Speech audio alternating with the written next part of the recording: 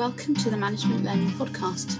I'm Louise, your host, and today we're talking about equality and equity in the workplace. And our question for today's episode is, why is equity more important than equality in the workplace? I work with Management Learning and Coaching Limited to produce this podcast, and they're specialists in management development. Their mission is to transform management performance. They operate according to 3 values, and we generally focus on one value in each of our episodes. And today's value is, and they all fit well, but today's value that's the closest fit is looking after your people, because I certainly think, and I'm sure that our guests will have their own view on it, but if we are genuinely looking after our people, that means that we want everyone in our organisation to feel welcome, and we want everyone in our organisation or in our community to feel that they can achieve their full potential. They can do what they really want to do. But I also think that if we're talking about equity and the possibility of reaching, is it possible to reach my full potential? Do I have what I need to reach my full potential? Then that also really speaks to our value about doing what works, because if we want to be doing really good work as a team, as an organisation, then we want everybody to be reaching their full potential or working towards reaching their full potential. And we don't want anyone to feel that they are held back or that they don't have what they need. So that's enough talking just from me. I'd really like to welcome our special guest today, Neil Hopkins. Hi, Neil. How are you? I'm fantastic, Louise, and it's magnificent to be here. This is one of my favourite management podcasts. Oh, yeah, you're making me blush. So, Neil, do you want to tell us a little bit about your interest in this conversation? Sure. So I've been fortunate enough to work within the equality and equity space for a little while, specifically through the NHS. And for me, I really see how focusing on these subjects enriches, enhances and deepens the experience of working in organisations and being able to bring your authentic self to those experiences. So it's a really exciting piece for me professionally, but also personally, because I really believe in helping everyone to achieve their full potentials and have more fun, basically. More fun, actually. Gordon, you were talking to me about having more fun earlier this week. This has reminded me of it. I need to keep this in mind. I promised you, in fact, that I would keep it in mind. So, Gordon, do you want to say a little bit about your interest in this conversation? Yeah, I think I've built half of my career. I spent the first half of my career in engineering, the second half of my career in coaching and business coaching, etc. And I've built most of that on helping people to realise their potential. That was what I set out to do. And of course, along the way, I realised that what I was trying to do was to also realise my own potential. And I think there's a lot to be said for the question of equity versus equality in the workplace, and how it's and how people can be held back. It's always the personal context that holds people back, but some of that can be very, very much influenced by the environment and the culture within which they're working, and so you need all of those things to be working in synergy in order to bring out the best in people. Thank you, Gordon. And Diana, would you like to say a little bit about your interest in this conversation? Yes, absolutely. Thank you. And thank you for inviting me along. So I've spent probably a third of my adult life, a third of my career living as a foreigner in another country. Admittedly, it was only another European country. I lived and worked in Germany. But actually, when you've been a foreigner somewhere else, you really absolutely understand more, I think, the value of difference. Just being different, seeing the world differently, bringing different experience to every conversation. And one of my big things, which those who know me well will have heard me say before, is it's all about going around to the other side of the table. What does the world look like for that person on the other side of the table, and therefore what do they need? Because it will be different. Even if you have two women or two people of color or whatever it is. You know, the difference between equity and equality is giving each person what they need rather than the same for everybody and making an assumption that the same is therefore fair. Yeah, and actually that's a really, thank you so much for that perspective on it, Diana, because I hadn't thought about it that way, but difference, I think, is, a difference is an important word and concept here. And yeah, I hadn't thought about the possibility of working in a different country and how difference would manifest there. And actually, you've managed to segue really, really nicely into my first question. So extra points to you. So my first question. Favourite, just say it as it is. I'm your favourite. Okay, Dana, you're totally my favourite.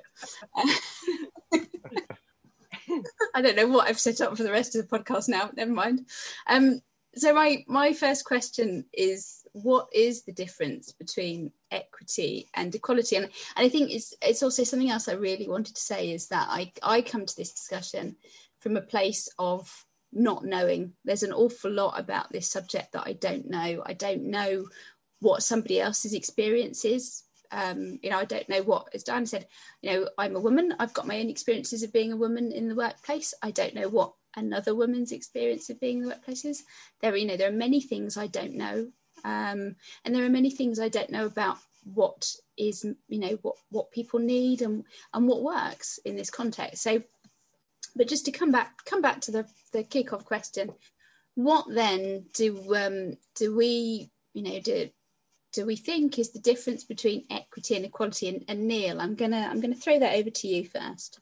Fantastic, thank you. What a great place to start. So I think for me, there's two parts to this. There's the instinctive reaction to the question, which is that equity is about acknowledging the subtle and the not so subtle differences between us and then making adjustments. So very much to pick up on Diana's point there about what do people need.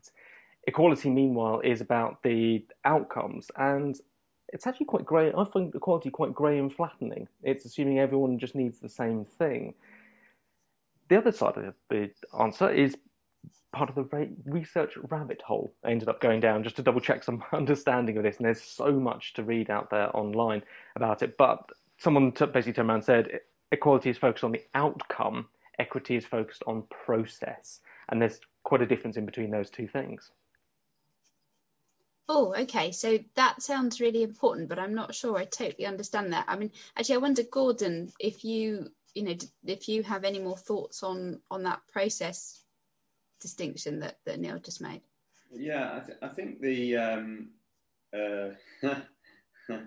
well, it might be this might be slightly counterintuitive actually, because what was coming up for me when we were talking about the definitions of equity and equality and what have you, and what Diana said, and then what Neil said was actually about reflecting on my son's experience of school. And without getting too controversial or too in depth around it, my son is neurodiverse, and we had sort of long and deep discussions with the school about how he was being treated in the school, and we felt to a certain extent that he was being discriminated against because he wasn't being given the full opportunities to be able to realise his potential, and they said, well, but he's not being discriminated against because we're treating him just like everybody else. And that sort of kind of stopped me in my tracks, because of course that was the whole definition in terms of if someone was being discriminated against, he was being treated equally. The only thing is that he wasn't the same as everybody else. In fact, he was quite markedly different to everybody else because of his neurodiversity. And so that they applied a standard process.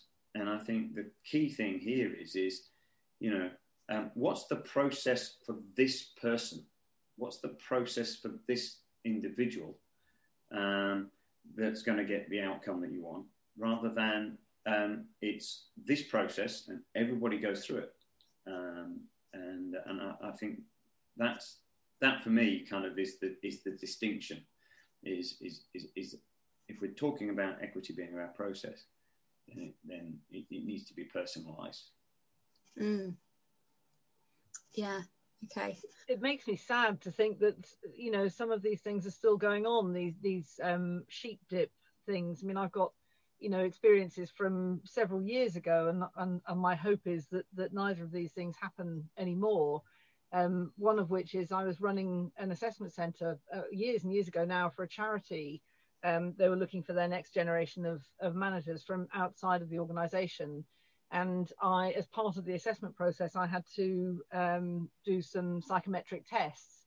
And one of the candidates had got in touch with me beforehand and said, I have tunnel vision. I have a visual impairment. Very specifically, I'm albino and I have tunnel vision. And he gave me a very clear description of exactly what he needed to be able to carry out that psychometric test. He said, I need to have, I think it was 8 font, smaller font, because with tunnel vision, if you do big font, of course, you can only see part of a word. And it had to be on a yellow background. So I got in touch with the company that made the psychometric test, and they said, Arno, for people with visual impairment, what we do is we do a size 20 font on white paper. Wow. And I can send you some of those. And I said, no, you misunderstand me. I know exactly what he needs because I asked him and he told me. And what he needs is a smaller font. He's got his particular visual impairment is he has tunnel vision. Therefore, if you make a really big font, he can't see a whole word without moving his head or moving his whole body across the page. So what he needs is this that I'm telling you. Oh, no, we don't do it like that. For people with visual impairment, what we do is, you know, and that was their idea of equality. Wow. That was a long time ago. I really hope things have changed. I mean, that's an amazing example. And it brings up for me, if I can just dive in for 1 second, a quote I found while doing some research for this podcast. And just for clarity, obviously, podcast, no one can see me. I'm a white male, so I don't pretend to speak to the experience of people of colour in any way, shape or form. But this quote really stuck out for me, and it's from a teacher. I believe you pronounce his name Sope Agbalusi. And he says that equality does not see colour, therefore it contributes to privilege. Equity sees colour, it recognises systematic forms of racism and actively provides resources to level the playing field. So obviously he's speaking from a very specific heritage and background there, but you could maybe change some of those words, colour for neurodiversity or ability or disability and so on, and look at how that plays. And for me, that idea of privilege and equality embedding privilege is a really interesting one that's caused me to reflect so much on a lot of my beliefs around the subject. That's really interesting, Neil. You just reminded me of another the other situation I was thinking of, actually, which was even more years ago, when I did my initial training for breast cancer care. I had my first breast cancer almost 27 years ago, joined breast cancer care 2 years later, and I've been a volunteer ever since. And as part of our training, we learned all about the different types of breast cancer and various things. And on the second afternoon, we came back into the room after a coffee break, and on the front desk there were a whole load of every different shape and size possible of breast prosthesis, which, you know, if you've had a mastectomy, you need to use. Every single one of them was pink. And the lady I'd been sitting next to for 2 days was black. And so they thought of, you know, every different shape and size, but they were all pink. And you know, and this was seen as the natural color. So you have pink, you know, we can, so they've sort of gone part way, you know, yes, we can fit you for the right shape and size. However, it is going to be pink. Wow. That's quite something. Which, you know, if you take that a bit further, you know, having a mastectomy is quite a big deal in, you know, at any point in a woman's life. And then to be told, well, you know, this is the natural color, you are now going to have a pink breast prosthesis from here on in. That was a long time ago. I know they've changed that now, thankfully. We've only just seen the introduction of a range of flesh-coloured sticking plasters. So if you cut yourself, for example, for years, they were what would blend in roughly on traditionally Caucasian heritage skin. So for people of different heritages, they would stick out quite a lot. And it's only recently, I believe, that other shades have come onto the market that allow people to choose and have an active choice. And so that equity of choice is so much more empowering, I think, than the equality of, well, this is what you're going to get, because that builds in, as Sopo said, it builds in privilege, but it then starts to question power dynamics. And I think in a work setting, those power dynamics of between whom should equality exist? What is the standard by which we measure how everybody should be equal? There's a potential power dynamic in there that doesn't always feel very healthy or helpful to my way of thinking. Interesting. It's having those difficult conversations. I think I'm thinking as I talk, which is unusual for me, so bear with me. But it's something that came up for me as the conversation was unfolding earlier is actually something from our last podcast, which was our guest Matt talked about the importance of understanding where we really are and appreciating the reality of the situation. And there's something about failing to see difference for, whatever the reason is, that is fundamentally misunderstanding or, willfully or otherwise refusing to see the reality that we're in. But it can be very painful if that's the norm, refusing to see reality, believing that sticking plasters, why would they be anything other than a light kind of pink colour? It can be very difficult. It can be very exposing to be to stick your head above the parapet and say, yeah, but why is it like this? Yeah. Yes, absolutely.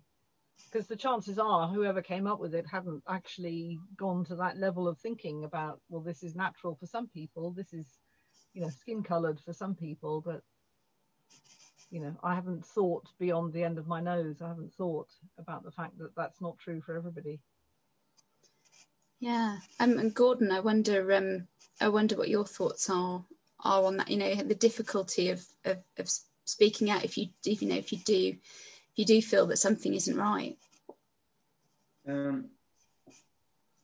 Yeah, I think that interestingly, whilst we were talking about all of that, I apologise, Louise, I'm ducking that question because I've just sort of discovered something that I just wanted to bring to the conversation. Oh, bring it. And I'm a bit of a definition geek. And so I went, okay, what's the definition? What's the dictionary definition of equity and equality? And a very simple, the definition of equity is the quality of being fair and impartial. Whereas equality is the state of being equal, especially in status, rights, or opportunities. And I think that that really stands out for me, is that we're not equal. I'm not 6'3", I'm 5'7". I can verify that. I don't have fair skin like Neil, so I don't tend to burn in the sun, but by the same token, I don't have blue eyes, I don't have maybe the perfect profile, whatever we define as beauty, aesthetically.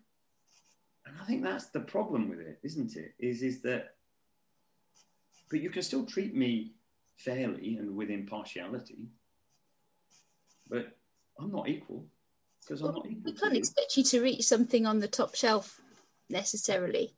So No. if that were an integral part of what I expected you to do, Gordon, then... Well, that was a major challenge for me as a short 17-year-old, actually, when I was going into newsagents. Discreetly reaching for something on the top shelf was quite a challenge. Sorry. I can't imagine. Just lowering the tone of this podcast straight away.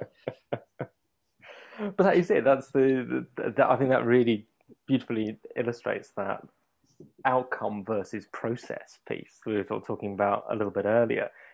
And yet, if equality is focused on that outcome, it's it can be quite flattening if everyone is equal. But as you say, we're not all equal. We can all do different things. We all have different life experiences, and equality can flatten that. Here's the one colour plaster, or here's the workplace parenting policy that only talks about traditional heterosexual normative cisgender relationships or something like that. All those things can create othering for people. And yes, it might be equal. This is it. Everyone has it, so lump it. But it's certainly not equitable, and it doesn't help people to become their best selves, and it doesn't help companies to look after their people, I don't think, either. And it certainly doesn't allow them to enjoy the spoils, if you like, of diversity, of people thinking differently and having different, levels of creativity, different ways of going about things. Absolutely. If you have grey, what you don't have is the creativeness of colour. Yes, absolutely. Brilliant way of putting it.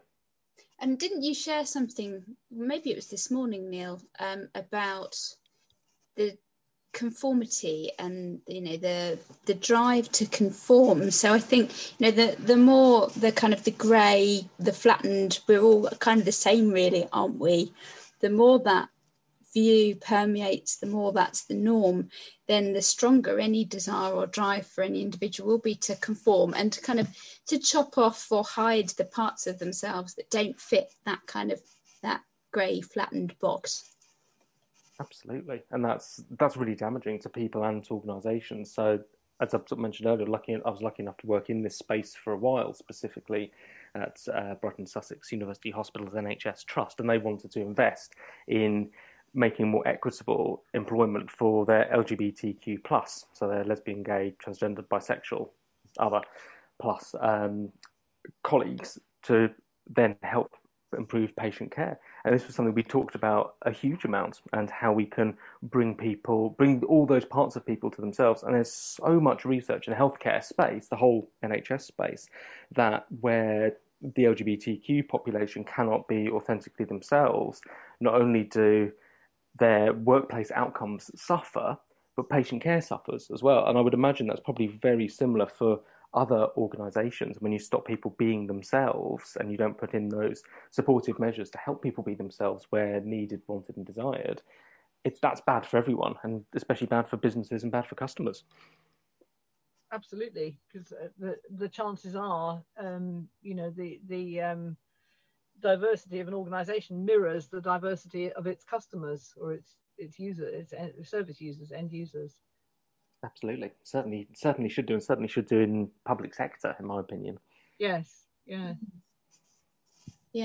I'm involved in another kind of other work that I do is at the University of Sussex, and there's been some research and some talk about increasing student diversity, particularly in the sciences, which is the area that I work in.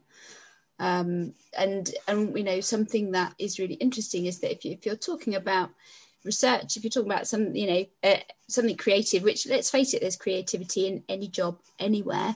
But in this case, if you're talking about research, then if your field of researchers all have a reasonably similar life experiences, then they're probably going to approach the problems that they're approaching in very similar ways. Yet if you can open up the community and have more diversity, then you'll have a lot more different ways of approaching the problems, which surely is better for everyone, and for, in this case, the advancement of knowledge. And actually, Gordon, this makes me think of you and your son a lot more. That the really tragic thing about not recognizing neurodiversity is that it's such a rich thing. It's not a thing to be feared at all. Well, precisely, and my son has genius level spatial recognition. His hand-eye coordination is just beyond the pale, and it makes him very, very good at Xbox games. But could also make him a very good engineer and stuff like that. However, he struggles to write things down, but he can communicate. He's got genius level verbal reasoning. So never get into an argument with him, but none of that was seen as, that was seen as disruptive and challenging because it didn't fit, it didn't conform, to use that word, with the norms, with the way in which they assessed, the way in which they taught, the way in which they delivered knowledge.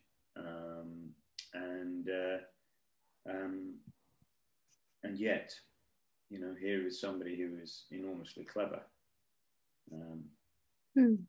and unable to demonstrate that because he's being told he has to demonstrate it in one particular way. Doesn't make people easy to process, does it, when they fall outside of the norms that somebody's decided they're going to work to, whether that's in a school or any kind of setting. You don't, I can't process you. I think there's a mental health angle here too, folks. I was reminded when we were talking about conformity, the drive to conform, about I read something, it was a book on nonviolent communication. I can't remember the author, but one sentence just struck out to me, which is, and this guy used the word compliance rather than conformity, but it's kind of similar. Is compliance depression is the price we pay for compliance in our youth. So depression in later life is often the price we pay for compliance in our youth, because we're not living as we are, we're living as others want us to be. And that puts a huge amount of stress and trauma on people. Interesting. That is fascinating. Yeah, it is. I part of me wants to say, except when it isn't. As a child, I conformed 100%, mostly out of fear. And I would say, that I probably have a stronger resilience muscle tone than most. But I guess there are exceptions to every rule, aren't there? I get where you're coming from completely, Gordon, and I'm just thinking that's not my experience, but it's interesting. Yeah, I mean, like I said, he wasn't saying it's an absolute. No. Simply saying that quite often, if you think of it in statistical terms, then a lot of people, whatever that means, and it resonated with me because it spoke directly to my personal experience, I think that's, I think coming back to the point about equity and equality, if we treat everybody equally, then that means they have to respond equally. And if they respond equally, they might not be responding in the way that is best for them. They may not be able to respond equally. And at which point, then you are creating the risk of trauma and stress and depression, fundamentally, mental health issues. And also, if somebody is not able to respond equally, as you say, you may be passing over the best person for the job. You might Correct. Be passing over the person who could best do this because they might see it differently. Yeah. It's like the old cartoon of we've got to treat everybody equally. And so everybody's got to be able to climb this tree, and you've got a fish and a monkey and an elephant and a bird or whatever.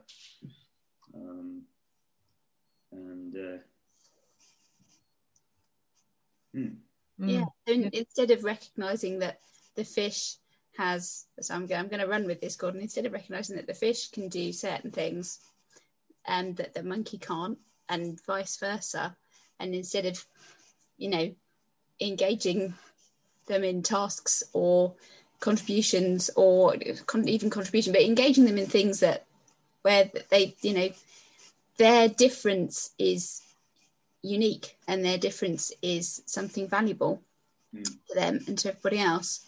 And it really keeps coming back to appreciating, the reality of things, appreciating the differences. And I think Diana's point about it being difficult to process people when they fall outside the norm. Yeah, there's a trade-off there, isn't there, between being able to fit people into a process, because in many ways that, you know, there's kind of involves less effort. Once you establish the process, it involves less effort, but what do you lose? What do you lose in the experience of being human, and what do you lose in the experience of being in a team or in a community, of knowing each other and supporting each other and complementing each other's strengths and weaknesses, versus taking each person as they are, as you find them, which involves quite a lot more thinking and reflecting and observing and quite a lot more of everything, but is going to lead to everyone being able to achieve their full potential, and therefore a much more exciting and spectacular and colourful result. Absolutely.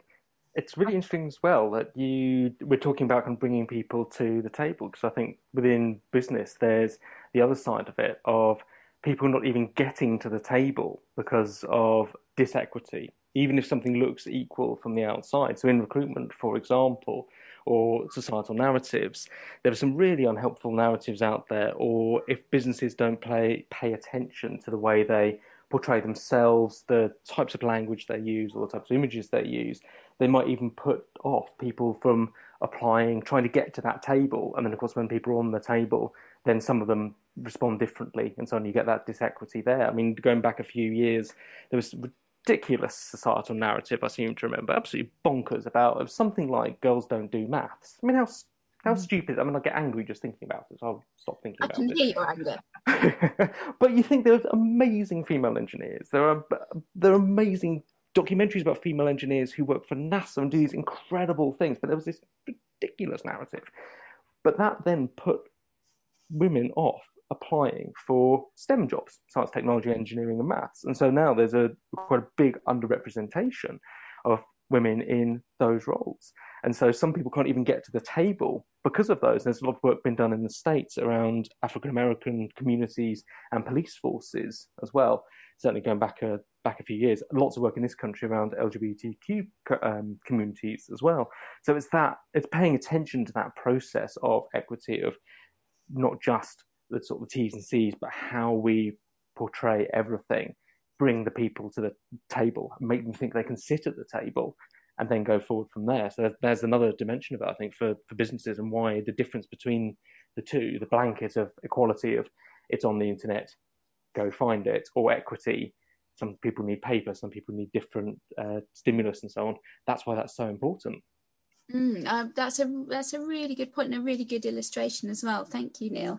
It's self-fulfilling, doesn't it? It's a self-fulfilling prophecy. Yeah. If we have a particular type of person at the table, you know, that saying of people like themselves.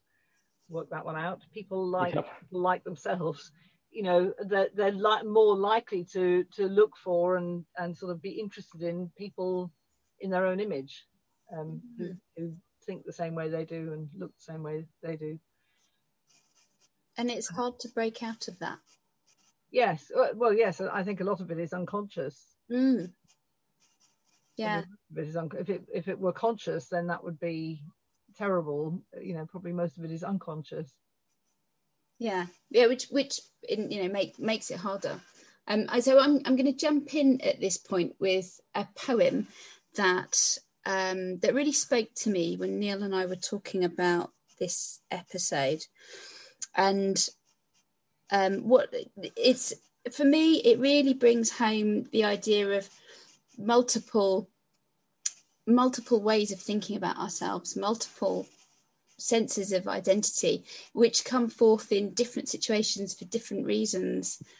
And I think, you know, one of the big takeaways for me from this discussion is that the big risk in pursuing equality rather than equity is that we cut off some of those modes of expression. We lose some of those kind of multiple identities that we have. They might be contradictory, and that's okay. It doesn't mean that there's no space for them. So I'm going to read the poem, and then I'm going to ask you all kind of about reflections and your takeaways from today. This is, and I should also say that this does speak to at least one facet of my experience as a woman. So this is I Shall Paint My Nails Red by Carol Satyamurthy. I shall paint my nails red because a bit of colour is a public service, because I am proud of my hands, because it will remind me I'm a woman, because I will look like a survivor, because I can admire them in traffic jams, because my daughter will say, ugh, because my lover will be surprised, because it is quicker than dyeing my hair, because it is a 10-minute moratorium, because it is reversible. I love that. I love that poem. I love getting to read it. So thank you for indulging me.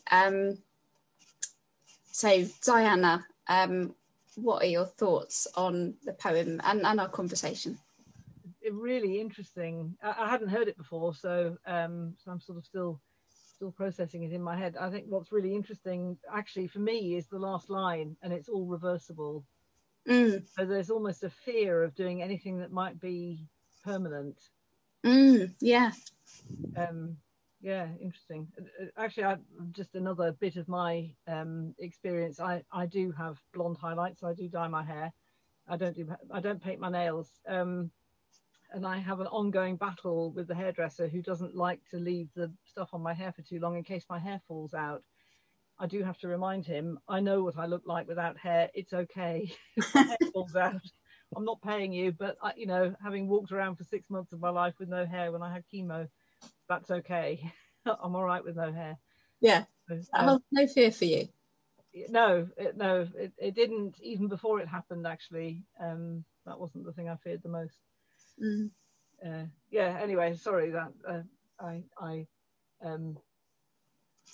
sort of took that off track a bit, but I think for me the last sentence of I better not do anything too permanent just in case. Yeah, that is a really interesting thing that comes up for me about the poem as well. There's kind of all these different things that the person who's speaking is all these different ways in which they might see themselves, they might want to manifest in the world, or but yeah, at the end it comes down to because I can change it if it wasn't the right thing. Yeah, it's really interesting, isn't it? And actually, just to sort of go back over some of the old ground, there is an assumption that for women losing their hair is the worst part of having chemotherapy, and that might be for some. It wasn't for me. Yeah, throwing up was far worse. Yeah. Thank you for being vulnerable and sharing that, Diana. So Gordon, what are your thoughts and reflections? Apologies, I put myself on mute because there was a little bit of background noise, so but I was listening very carefully there. I picked up on the word reversible, and I think what was coming up for me was that a whole bunch of images crowding into my head. David Walliams, The Boy in the Dress, and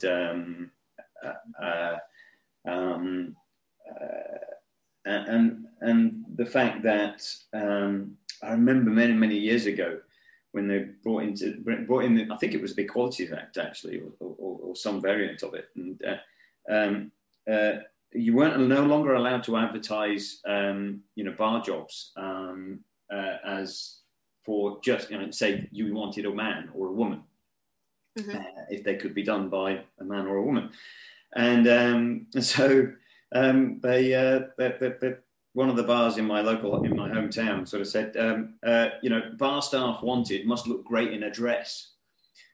And I thought, and me and my mate were sort of, we thought about it, and we were only 17, 18 at the time, well, 18 at the time. And we thought, we would just love to walk in a dress and challenge that perception, And as it happens, I do look great in a dress, but that's a totally other story.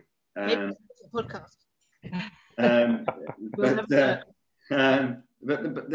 Or I look good in a kilt, let's put it that way, without an ounce of Scottish blood, I might add. Those are the sort of things. It's all reversible, but I can put a dress on, or I can put a skirt on, or I can paint my nails red. You know, I can dye my hair blonde, which I have done. And I look like a very sad Bolowi song from the 1980s for those that can remember those days. But it didn't change really who I was or who I am. It might have changed people's perceptions of me, but it certainly didn't change who I was or who I am. And so I think that's, for me, is I would hope that whether I've got tattoos, whether I've got red nails, whether I've got wearing a dress, that people would treat me with equity, you know, fairness and impartiality, not equally like everybody else. And there's a whole set of podcasts in that.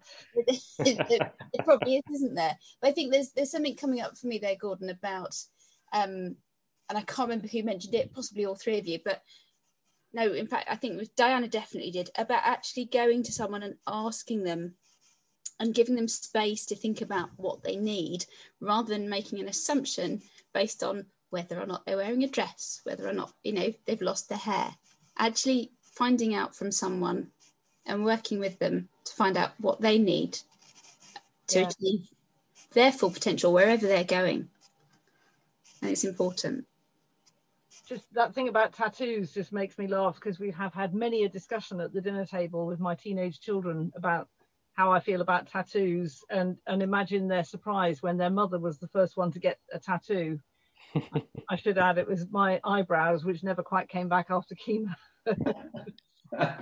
Amazing. That's fantastic. There you go. I have to live that one down. So Neil, thank you so much for bringing all of your kind of wisdom and insight to this, and I'd love to finish actually on your thoughts on the poem and on kind of where, you know, what we've covered today. Well, thank you. I mean, first of all, it's been an absolute pleasure and a privilege to join you, even virtually from different parts of the country. I think the poem's it's a genius find. There's no two ways about it. It's an amazing piece, beautifully read, if I can say so. But I think it for me, it situates the writer in the world of the outside, but also in the world of the inside, and the simple symbolic act of painting the nails, or for other people it might be hair, or for other people it might be clothing, or other modes of expression. Even the way we walk is performative, and just having that dichotomy in the poem in between those two things, I think is really fierce. I think it's really empowering. I think it's brilliant. Interestingly, I think I've got a different take on the reversible line at the end, because to me that feels like, because it's reversible, because I can, and tomorrow I'll paint them blue or I'll paint them purple. Yes. It's because I can. This is my choice today. This is my choice now, and I will show myself in the world as this. And I think that's an amazingly powerful thing. And I think if everyone could have that opportunity fairly, it would be fantastic. And then that's where the equity comes in of how do we make it equitable for everyone to paint their nails, whatever shade. There are more colours than red, but whatever shade they wish to paint them, how do we do that? So it's such a good find. And this conversation has been amazing. For me, it's kind of really deepened some thoughts around both equality and equity and the role of each.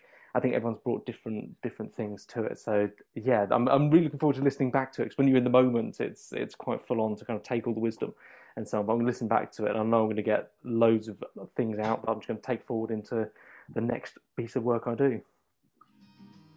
Wow. Okay. Yes, we'll take that. That's amazing. Thank you so much, all three of you. Just thank you for your thoughts and your energy.